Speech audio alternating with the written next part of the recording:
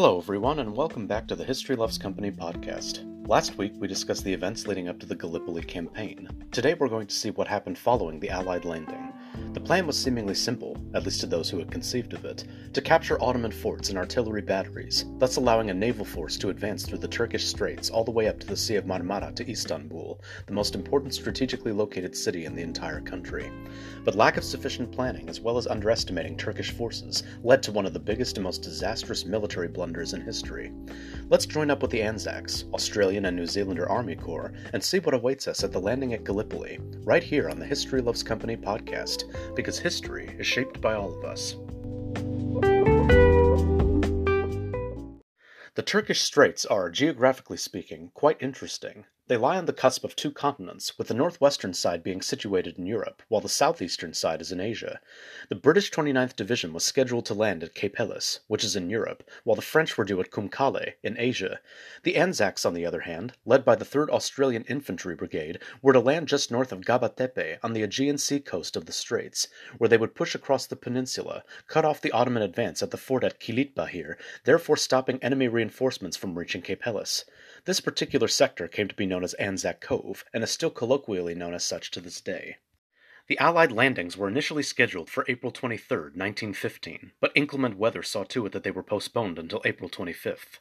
Late in the evening on April 24th, some 25,000 men mobilized for the disembarkation. From the various battleships upon which they had been transported, they would be towed by steamship close to shore, at which time they'd make the final stretch by rowboats. Their first order of business was to venture inland to cut the enemy's communication lines, thus severing the ties between Ottoman forces at the north end of the strait with those at the south end. At around 2 a.m. on April 25th, the Ottomans first detected Allied ships on the horizon.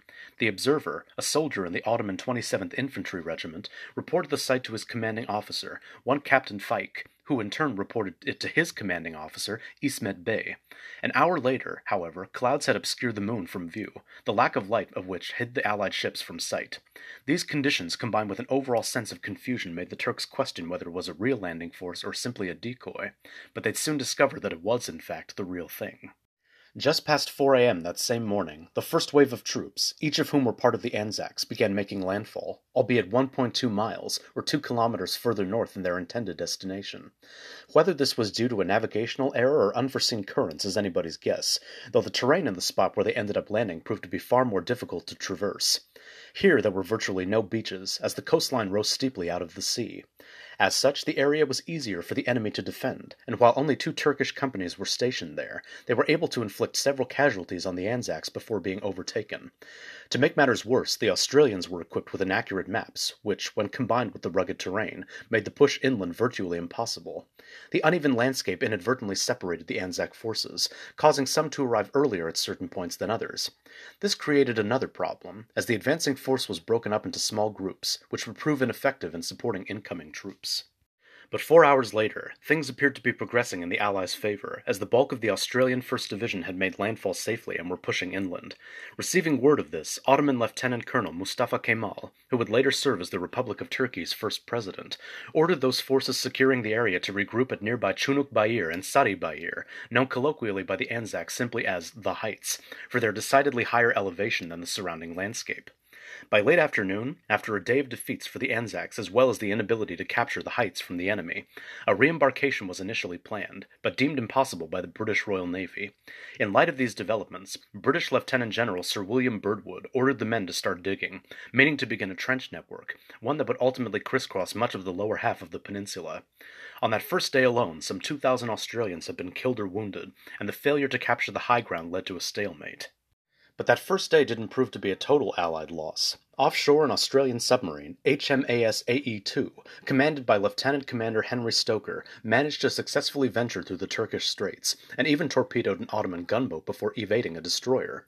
Eventually, despite heavy resistance which it managed to quell, the sub was able to advance all the way to the Sea of Marmara, where it was given orders to virtually run amok, and with no enemy retaliation in sight, took out several Ottoman ships in the process. By April 27th, 2 days after the Anzac landing, as well as that of British and French forces at Cape Helles, the Gallipoli campaign's land offensive began.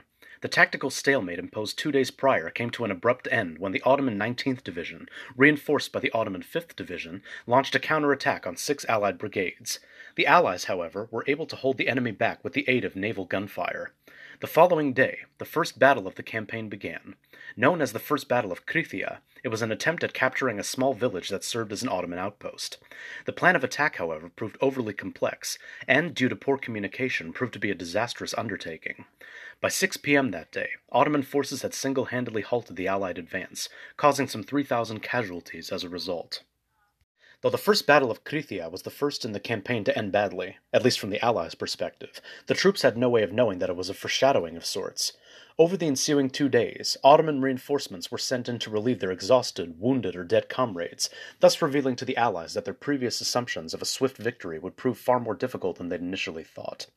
On April 30th, the British Royal Naval Division, under the command of Major General Archibald Paris, landed at Gallipoli, though it would prove fruitless. Over the ensuing 2 days, 8 Turkish battalions were sent from Istanbul as reinforcements and quickly launched counterattacks at both Cape Helles and Anzac Cove. On May 1st, Lieutenant General Birdwood ordered the Anzacs to attack the advancing Turks from nearby Russell's Top and Quinn's Post. Though their initial push proved successful, backed by naval firepower, their separation under cover of night meant that they could advance no further without exposing themselves to the enemy. Still, they were able to take out some 1,000 Turks in the process.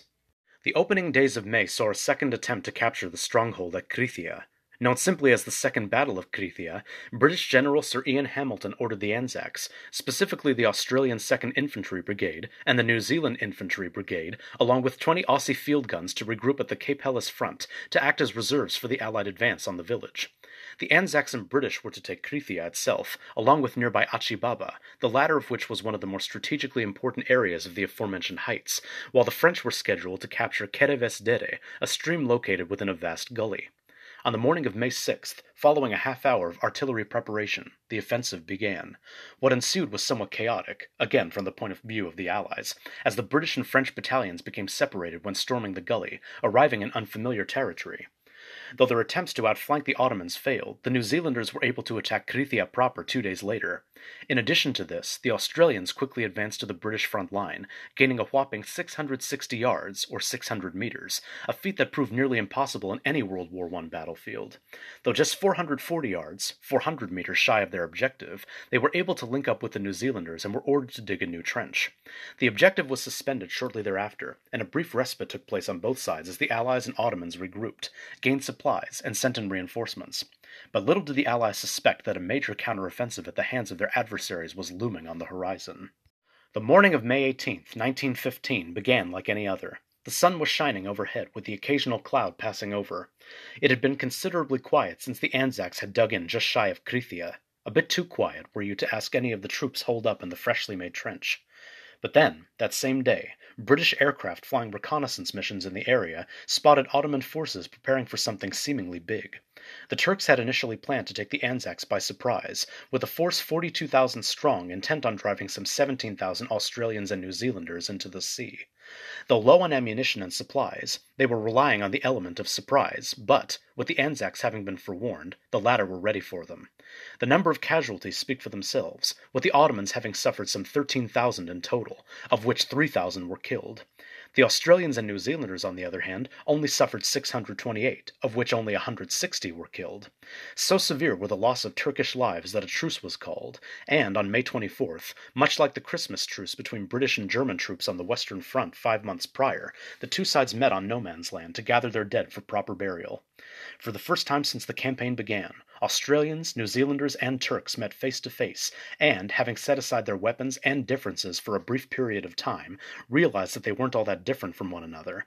Such are the horrors and hell of war. We as civilians tend to think that, quote-unquote, the enemy is just some faceless entity, that there aren't honest-to-God, living, breathing people behind the guns, a lesson troops from both sides learned the hard, albeit harrowing way, on that fateful spring day in 1915. As the Turks had run out of artillery ammunition, they had to rely on shelling the Anzacs. Between mid-May and the first week of June that same year, they had fired some 18,000 shells on their adversaries.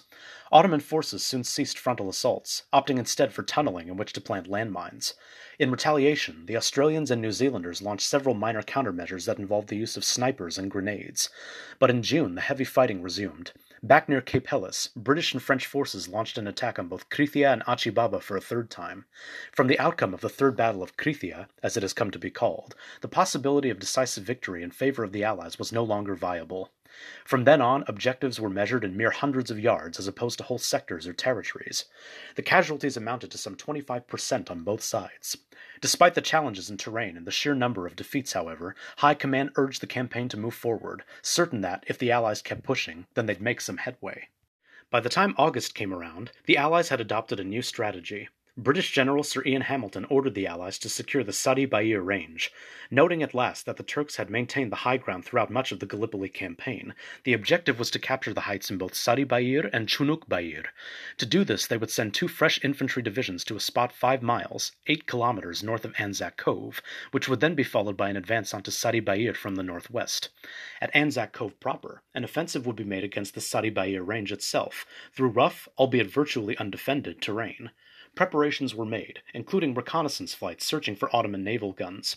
Said missions were even able to bombard Turkish ammunition reserves. This last chance for the Allies was seemingly off to a good start. But taking the heights would prove far more difficult than any other endeavor at Gallipoli up to that point. The Ottomans were successfully able to defend their positions, thus halting the British advance inland.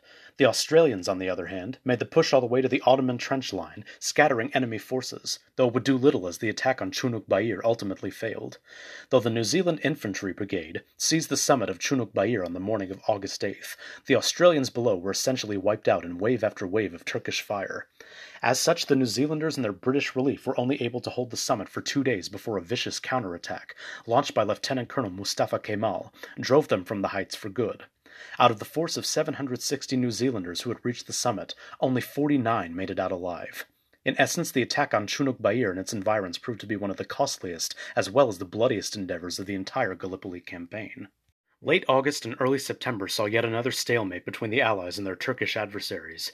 The intense heat combined with the putrefying bodies out in no man's land made eating difficult on both sides, especially the Ottomans, who were ravaged by an outbreak of dysentery that swept through their ranks.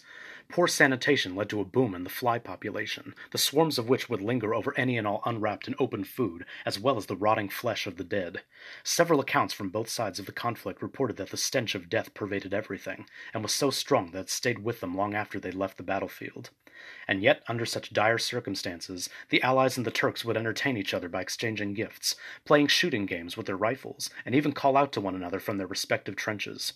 Such is the nonsense and insanity of war. With the failure of the August offensive, the Gallipoli campaign began to wane. By that point, it was blatantly clear to the Allies that it was a lost cause. Overseas, reports of Ottoman victories began to sway the Commonwealth's opinion of the conflict, as well as the performance of General Sir Ian Hamilton as the mastermind behind the campaign. On October 11th, after 6 months at the Turkish Straits, the idea of an evacuation was finally proposed.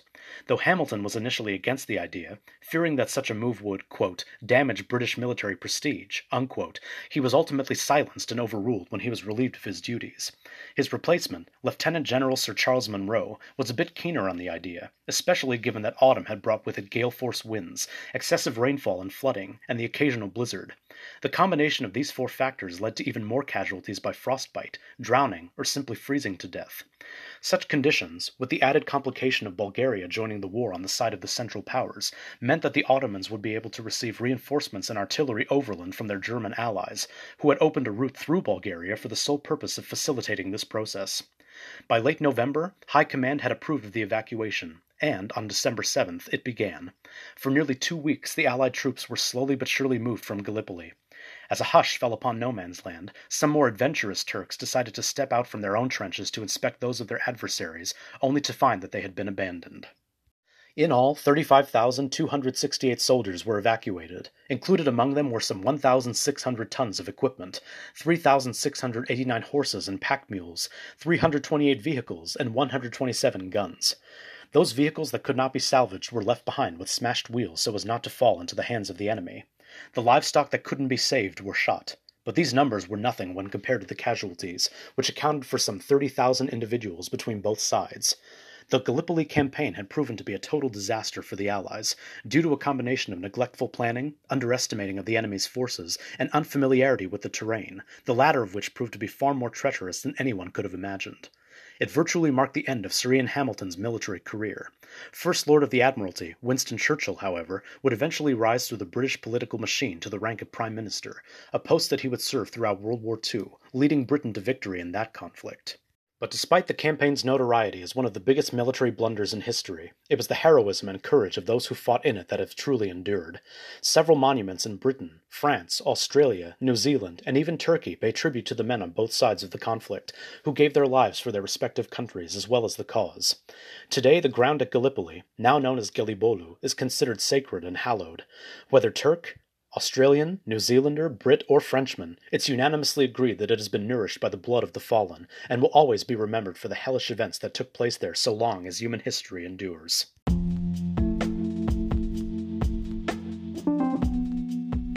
Thank you so much for listening. I hope you've enjoyed this two-part episode on the Gallipoli campaign. To me, the history of World War I is extremely important in understanding our modern world, but the further we move away from it, the easier it is to forget. You might notice that I've done a number of episodes that revolve around this conflict, and the reason is to remind people of just how critical it was in shaping the politics and demographics of the 20th century and beyond. I hope I've been successful in this venture. If you enjoyed this segment and would like to support me to ensure future content, please consider supporting me monthly. Just visit anchor.fm/historylovescompany and click the support button, which will redirect you to 3 monthly support plans that fit your budget or monetary situation. Listening and sharing help me in a big way as well, so please do so on all streaming platforms. I'll see you next week for yet another engaging and informative episode of the History Loves Company podcast, because history is shaped by all of us. This is Chester Sakamoto signing off. See you then.